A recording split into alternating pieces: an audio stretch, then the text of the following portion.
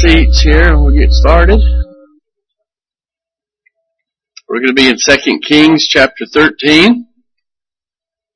And I might just go ahead and read the entire chapter, so it's not real long. And the most interesting part is towards the end. So just go ahead and read the whole thing here.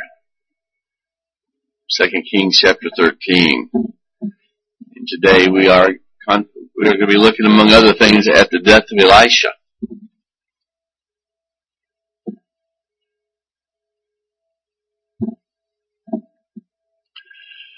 And the first verse says, in the 23rd year of Joash, the son of Ahaziah, the king of Judah, Jehoahaz, the son of Jehu, began to reign over Israel in Samaria, and he reigned 17 years. He did what was evil in the sight of the Lord, and followed the sins of Jeroboam, the son of Nebat, which he made Israel to sin. He did not depart from them, and the anger of the Lord was kindled against Israel, and he gave them continually to the hand of Hazael, the king of Syria, and to the hand of Ben-Hadad, the son of Hazael. Then Jehoahaz sought the favor of the Lord, and the Lord listened to him, for he saw the oppression of Israel, how the king of Syria oppressed them. And therefore the Lord gave Israel a savior, so that they escaped from the hand of the Syrians, and the people of Israel lived in their homes as formerly. Nevertheless, they did not depart from the sins of the house of Jeroboam, which he made Israel to sin, but walked in them, and the Asherah also remained in Samaria.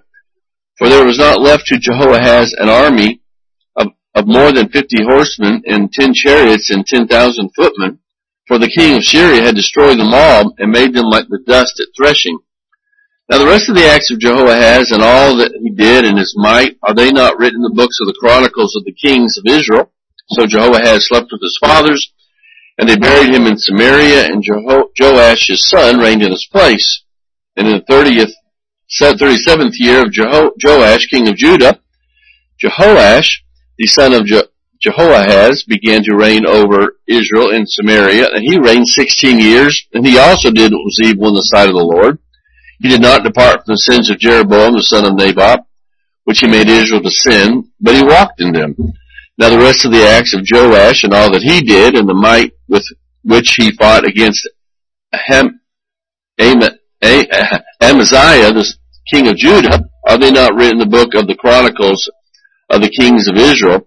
So Joash slept with his fathers, and Jeroboam sat on his throne, and Joash was buried in Samaria with the kings of Israel. And some of that we'll see next week when we'll deal a little bit more with what goes on in 2 Chronicles that fills in some of these gaps. Now, verse 14. Now when Elisha had fallen sick with the illness with which he was to die, Joash, the king of Israel, went down to him and wept before him, crying, my father, the chariots of Israel and its horsemen. And Elisha said to him, take a bow and arrows. So he took a bow and arrows. And then he said to the king of Israel, draw the bow, and he drew it. And Elisha laid his hand on the king's hand, and he said, open the window eastward, and he opened it. And then Elisha said, shoot, and he shot. And he said, the Lord's arrow of victory, the arrow of victory over Syria, for you shall fight the Syrians in Aphek until you have made an end to them. And he said, take the arrows, and he took them, and he said to the king of Israel, strike the ground with them. And he struck 3 times and stopped. And then the man of God was angry with him and said, you should have struck 5 or 6. Then you would have struck down the Syrians until you have made an end of it. But now you will strike down Syria only 3 times.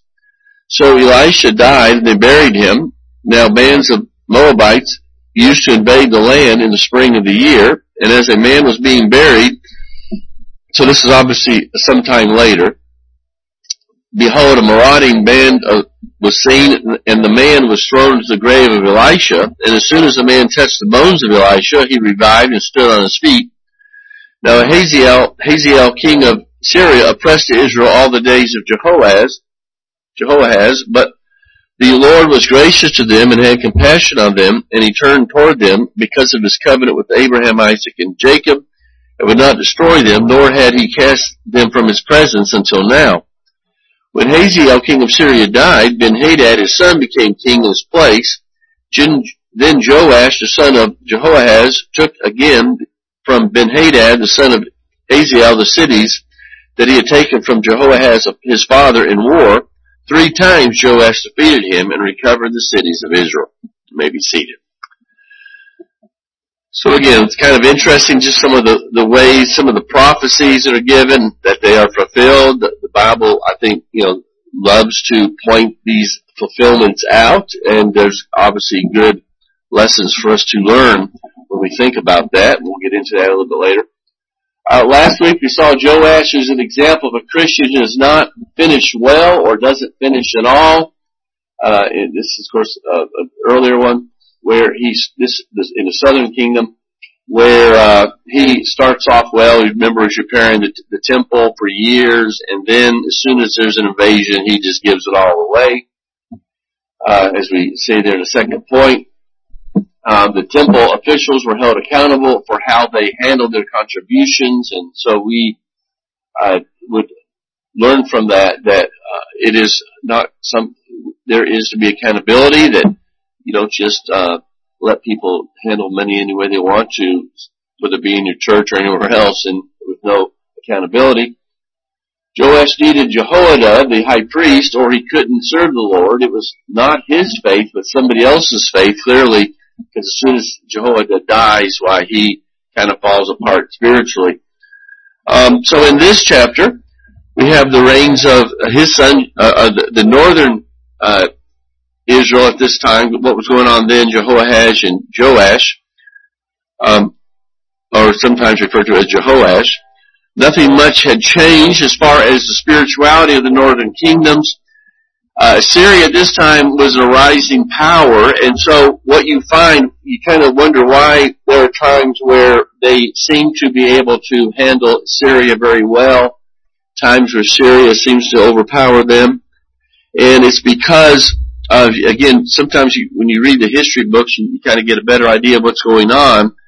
When Assyria is concentrating on Syria, they leave Israel alone. When Assyria is off somewhere else with another country and leaving Syria alone, then Syria can turn their attention on Israel, and there's conflict. So that's why you have these times of peace and war. In verse 4, it's typical of these kings was their willingness to call on the Lord only when their gods don't seem to help them, as we see him do. And the Lord gives them a Savior, which is unnamed, but he gives them somebody who helps them, and so he answers his prayer. And then, of course, but it doesn't matter. They still are worshiping the false gods, those golden calves that Jeroboam put up. They've got the female counterpart of Baal still sitting right there in the capital, Samaria. So, it's no wonder, of course, that God eventually has to bring judgment upon them. But you can see that his overriding desire is he's a God who loves to show mercy and to restore the relationship. But again, when the people will have none of it, then that's what they get. Of course, in verse 14, we come to the death of Elisha, and some have inferred from that, because of the location here in verse 14, that he's the unnamed Savior, but there's no evidence of that. Some see in verse 17 that Jehoash's victory with the arrows and all that was what they're referring to, although that seems to be a later time, so it's questionable. I think it's just an unnamed Savior at this point, whoever this might be, someone who helped them in the battles.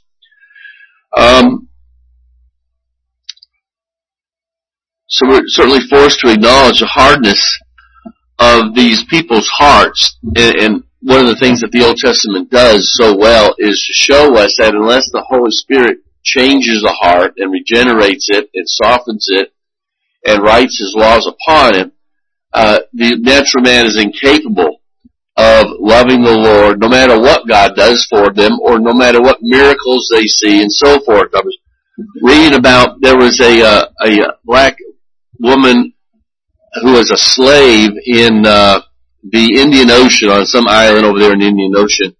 This is years ago. And she had a daughter, and this slave was able to somehow work and make enough money to purchase her daughter's freedom. So her daughter no longer was a slave. And so she was able to walk around with shoes on, which a slave was not allowed to, And, but evidently, for whatever reason, she still lived in the house in some way. Perhaps it's just as a paid servant, I guess, or whatever. But she was living in the house there with the master and her mother. And one day her mother comes in and sits down beside her, as mothers would do in an affectionate way. And her daughter yells at her and says, "How dare you, a slave, would sit down beside me? You stand up and get out of here. You're overstepping your bounds." And so it's kind of an example of what's going on here. This girl who only is free because of her mother's sacrifice and love turns right around now and abandons her mother, in a sense. And that's kind of what Israel's doing here, is God has redeemed them, and they are looking to other gods. And so it's just a really pathetic picture, but we ought to be careful as Christians that that's why it's so important for us to keep our love for the Lord strong and to pursue Him, because He's our only hope, and He's the one who has given Himself for us. And it's the height of sin to abandon the Lord, as Israel did here.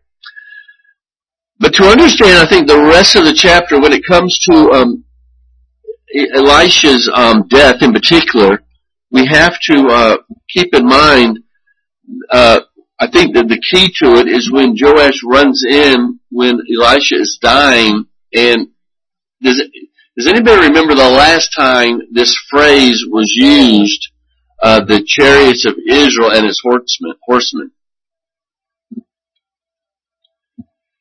This is what Elisha calls out when Elijah was caught up in the whirlwind and carried away in some chariots of some sort. At his translation, and Elisha was left then to be the prophet. And so it is used then at both of their, not, of course Elijah didn't die, but at both of the time when they were taken away from Israel. But the phrase, I don't think Elisha, when he calls this out, was pointing out the fact that these chariots were heavenly chariots, because he says, they are the chariots of Israel and its horsemen. It doesn't say that's a chariot of God and its horsemen, although in a sense they were. He's referring, I think, just like the king is referring to Elisha, he's referring to Elijah the prophet. Because what is the strength of any nation, as it were, and physically speaking? What was the strength of Israel? Well, it would have been in your chariots and your horsemen, which we notice here that the king had been decimated to the point where he only had 15 or so chariots. And so here he refers to Elisha as the strength of the country, just as Elijah was in his time, because they were the prophets. They were the ones who were giving light, giving the message from God. And even this man, who I think clearly is a pagan in a sense, he's not a believer, recognizes and is calling out, saying, because the strength of Israel is about to be taken away. And so he's given an object lesson here with the arrows and the bow, that the Lord is their strength. And of course he's already had that great example given to him in the Lord answering his prayer with Syria, and yet he doesn't believe. So I think it's kind of interesting in and of itself. I was referring to 2 Kings 2, where Elisha saw what was going on and said, my father, the chariots of Israel and its horsemen. So I think you have to kind of put those two things together. And of course, one of the things that we have to remember is that, not just as Americans, but officially in any situation, but for America, the strength of America is not in the presidency, the military, the economy, things like that. The strength of any nation, of any people, is always the Lord.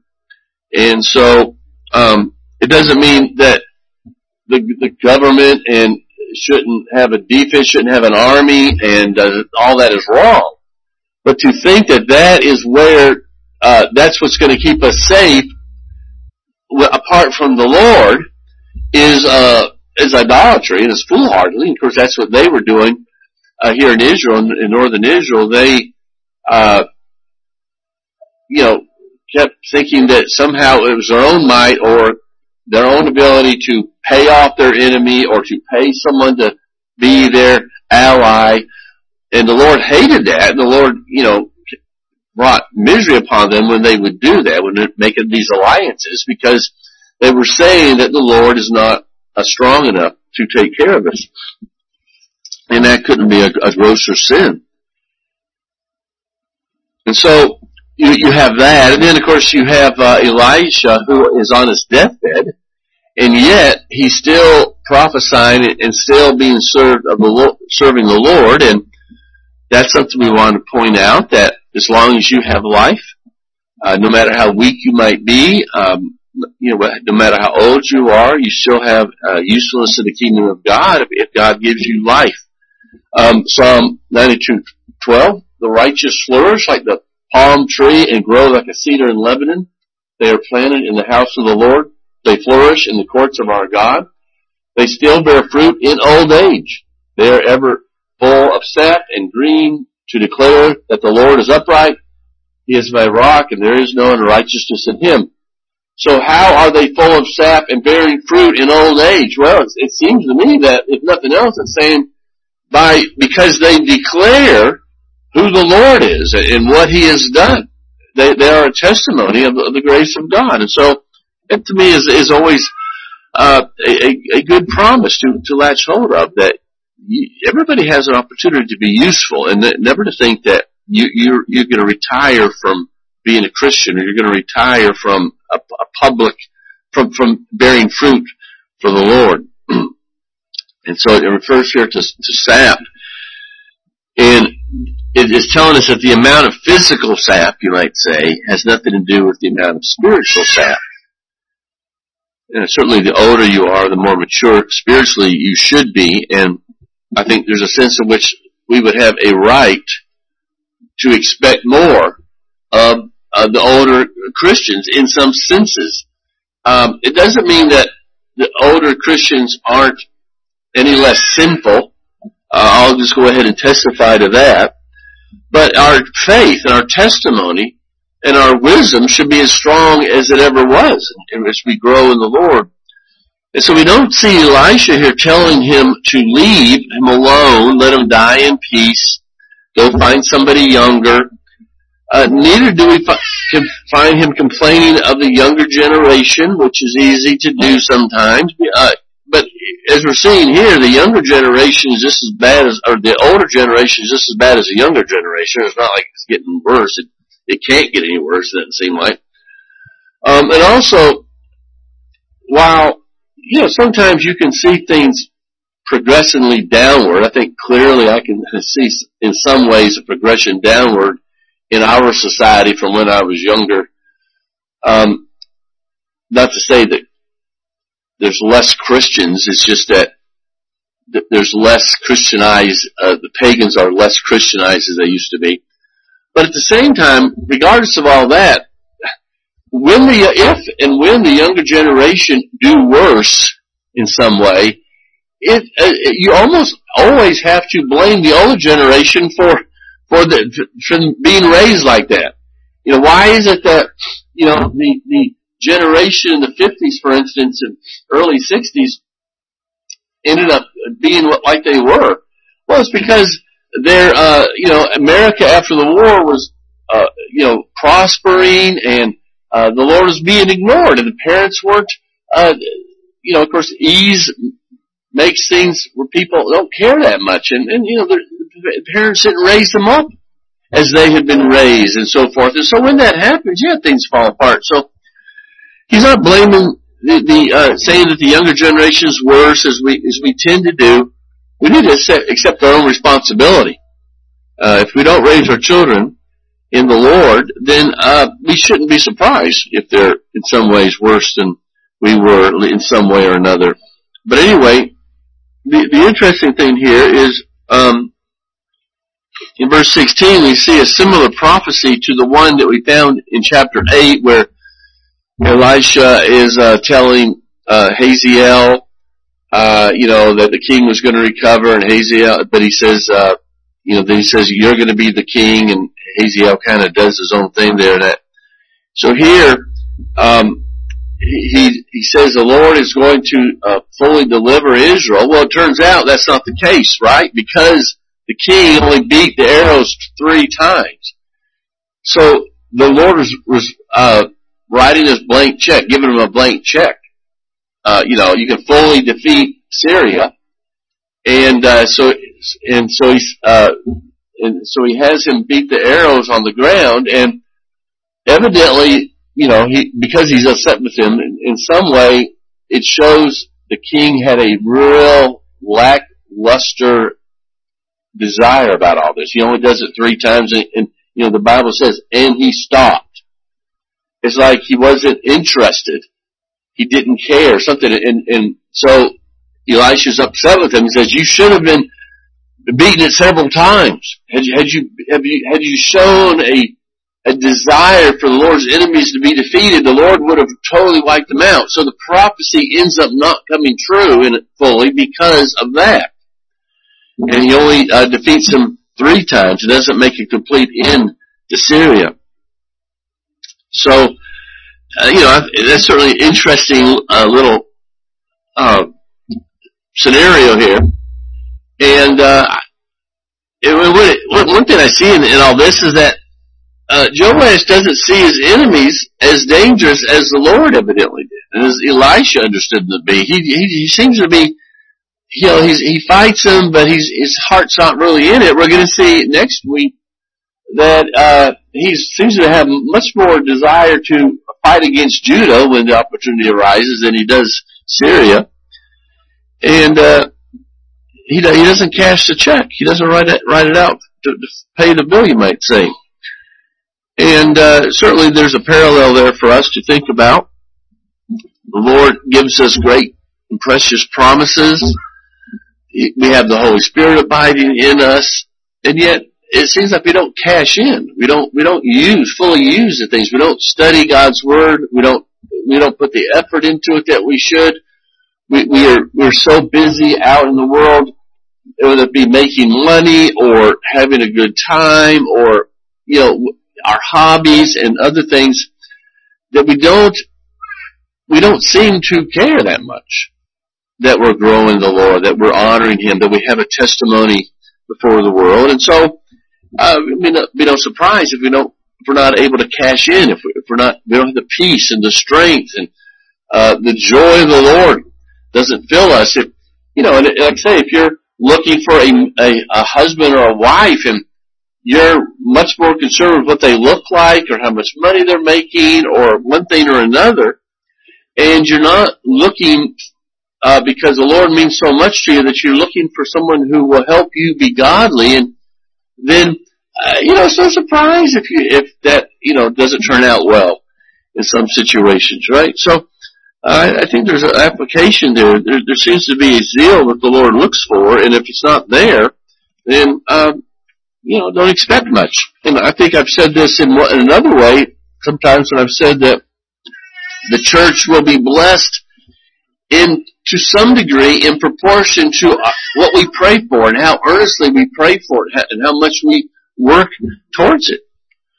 You say, well, is that really in the text? Well, I think it's in the text, but I think it supports other texts.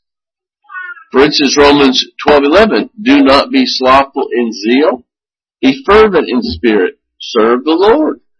It seems to me that we're being told there that the Lord doesn't appreciate us taking Him for granted, half-hearted effort to live life as if, you got a religion over here, you got a church over here, but my gusto and strength is going to be outside of the church, in my physical life. In Ecclesiastes 9:10, whatever your hands find to do, do it with all your might. Which I think is another passage that would support that. In my mind, it seems like whenever I have heard that through the years quoted, and I'm sure we've all heard that, I'm not sure how many times I've ever heard it quoted in relationship to someone's spiritual life, as opposed to whatever you're doing as a way to encourage someone to do it and to do it well. And there's a sense in which we should. Whatever your hand finds to do it with all your might. If something's worth doing, do it. Do your best. But that applies first and foremost to the Lord, is it not? And serving Him and growing in the Lord. Oops. Did I not have another? I guess that was it. Okay. I didn't write. I didn't put. Oh yeah, I did. I just saw that. Okay. No, that's it. Those are two verses that I thought kind of went along with this. We've said before that it's not unusual for Christians to know truth, but not live by it. It seems like the king knew what he should do, but he didn't care enough to do it. Another verse I didn't put up here was Romans 6:14. For sin will have no dominion over you, since you are not under law, but under grace. So we know that with our union to Christ, that He has brought a regime change, that we now no longer have to sin, in that sense that it's not a case like when we were born, a natural man can only sin. Now we can do what is right. We have a substantial liberty from sin's dominion, but it seems often that we just don't care that much. We don't want to live in the reality. We claim to be Christ, but we don't really, aren't really transformed or changed as we should be, or we don't work towards that, or we don't assume that, and we don't get up in the morning and say, I am no longer under sin. I don't have to do these things. I can serve the Lord. I've been empowered by the Holy Spirit to do that and to pray for that. And I guess maybe one way I would apply that is whenever I always despair a little bit when I hear a Christian say that that's just how I am and I can't change. And I've heard it through the years. And I'm thinking, well, maybe you can't, but the Lord can change you. I mean, you're selling the Lord short. It's kind of what these last few chapters have been all about, right? Selling the Lord short in one way or another. And so, and that's as much a denial of the faith as just outwardly denying Christ. Someone well said that grace may as well be a mere word and the Holy Spirit a theory and the gospel only propaganda for all we expect to get out of it. And I think sometimes that's how we live. We just don't seem to really think that God can do what He saved us for. So either we are new creations transformed by the love of God and the power of the Holy Spirit, or we're just the same people we always were.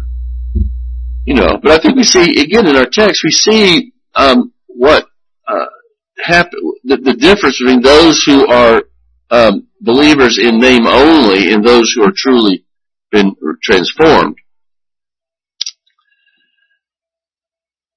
And you say, again, well, is that really what's going on in our text? I've seen it in some of these other verses, but that's what's going on here. Well, again, look at Elisha's words here. He's angry. He's disappointed. He's saying, you could have had this, but you didn't want it enough, right? Alright, so that brings us into verse 20, where he dies and is buried, and another little interesting story here. And I don't think it was buried in the ground as we think of burying somebody, but probably was buried in a cave of some sort, or a tomb, what we think of as a tomb. And so then at some point later, when he had decayed, so obviously at some time later, and so as they did often, they would bury somebody in the same spot because, their tombs were not readily available. And so as they get, opening us up, whatever it was, they see this marauding band of Moabites, and so they just kind of get a run for their lives, so they just toss him in and take off, and the guy comes to life. And so I'm hoping he was able to crawl out. I probably was. I don't think it was a hole. I think it was more of a cave of some sort. Interesting, I read that televangelist Benny Hinn, which I guess we all know, reports that he visits the grave of two faith healers, Catherine Coleman, which if you're older anyway, you've heard that name. She was a healer back in the 50s or 60s, I guess. And then Amy Simple McPherson, which I've never heard before, but evidently she was the same principle. So he regularly visits their tombs because he says he wants to experience the anointing that emanates from their bones. You know. Well, that's a good example of how not to interpret Scripture. I mean, that's not what we're to learn here, of course. But as I said, I think that what we see here is much like with Elijah. First of all, that just because a useful servant is taken away doesn't mean that that's the end of everything. And in both cases, something miraculous takes place. Elisha, after Elijah left, performed some miracles. Here with Elisha, it wasn't quite as dramatic, but at some point, life is given from his bones. So things are continuing. That just because somebody passes away doesn't mean that God isn't going to work and has things to do. So that's always good. It brings comfort to us to know that no matter how greatly blessed we were by somebody, and they've gone to be home with the Lord, yet God's still with us. God's still working through us. Unfortunately, we have at this point, of course, I think as we kind of indicated with Elijah, the end was in sight, that the end was inevitable at this point. And so nobody takes Elisha's place to do miracles. The miracles are coming to an end. There were other prophets after Elisha, Amos and Hosea and Obadiah, I believe. These were prophets who were sent at this time and later. But we see things kind of coming to an end because it's only going to be just a very few years and the nation's going to be carried off into captivity. In fact, 2 Kings really doesn't even talk about that. That's more, 2 Chronicles deals more with that. But the end is almost near. So we kind of see things winding down, you might say.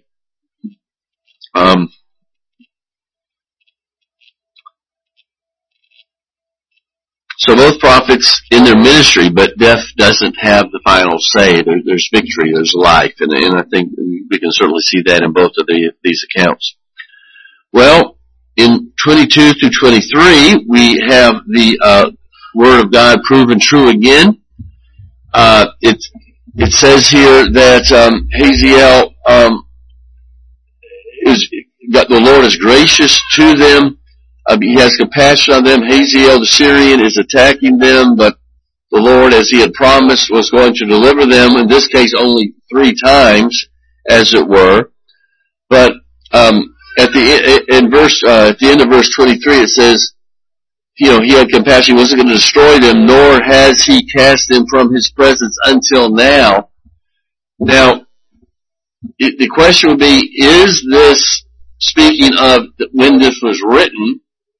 Or which would probably be problematic, because if this was probably written after, it had to be written after their downfall, and so that wouldn't make any sense. But the other possibility is that he's speaking as the Lord has compassion up until that point in the story, which is true.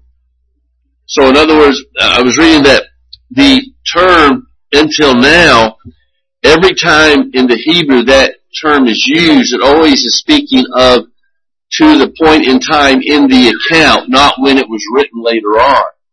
And so the significance of that is that we know that very soon they were going to be cast off. Northern Israel was going to be cast off. And so he's merely saying that up until this point of delivering Israel from the Syrians, God has kept His word and has had compassion on them to that point. And in case you look at that, you're wondering what he's talking about. So then it ends in 24 through 25, where God keeps His word.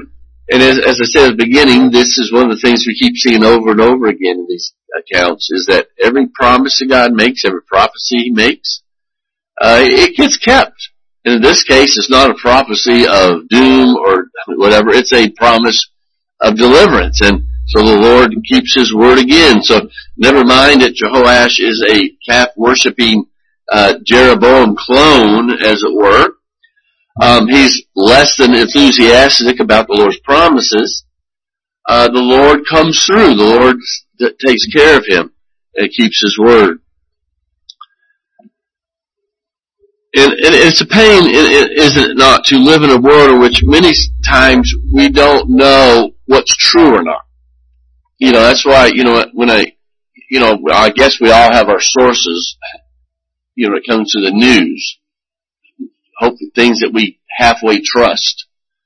And, I'm talking to somebody, and sometimes it doesn't take long for me to realize that their only source of news is, CNBC or CNN or something, and it's like they don't have any clue, or whatever. So, but even, I have searches, I'm sure a lot of you have, I have places, people that I trust, people that, I feel have been proven true over the last few years. I'm just giving you an example here. But no matter what, you hear something, especially in our day and age, you're not 100% sure that's true. You've got to, I'm going to have to check some other sources. I'm going to have to wait and see how this pans out. I don't know if I can trust this. Right? And it's in the day, and, again, it used to be growing up, it probably was not as, as a kid you're living an idealistic world. I'm sure that you've always been lied to some degree by politicians and to some degree by the news media, although I don't think near as much as it is over the last 20 years or so. But either way, it's nice to know that when I read this, I don't have to worry about it. I don't have to worry about, well, I'm not sure this is going to happen. I'm not sure this is truth. Is there other truth out there? See? No. I know what I read here, I can go to bed at night and know it's true. In the morning, it's still going to be true. I don't always know that when it comes to something I read elsewhere, right, or here. And so that's, me, one of the things we want to always keep in mind here, that here's a kingdom that hasn't been faithful for about 135 years now, since the northern kingdom split. And yet God has never once done anything different than what He promised. And everything He said was going to happen if they didn't repent, it's going to happen. And so I hope that we base our lives, not just our future life, but our lives right now, on the only source of truth that we have, and that's the Word of God. The only source of real truth. There are other truths out there, but they come and go. This is a truth that will lead to eternal life. And nothing will bring peace and joy and comfort like knowing that everything found in this book is true, right? Any questions or comments for me? For your love to us this day, we pray, Lord, for safety on the roads and during the cold weather. We look around and see that some are not here. Lord, we know some are sick, and we ask, Lord, for you to watch over them and heal and give them strength. But we're just thankful, Lord, that we are safe in Jesus Christ, and that our hope is in the Lord and not in our ability to keep our word or to perform, but only in the imputed righteousness of Jesus Christ. So we're just thankful for all the different ways you teach us that our God is faithful and loves us in a proper way. We ask these things in Jesus' name. Amen.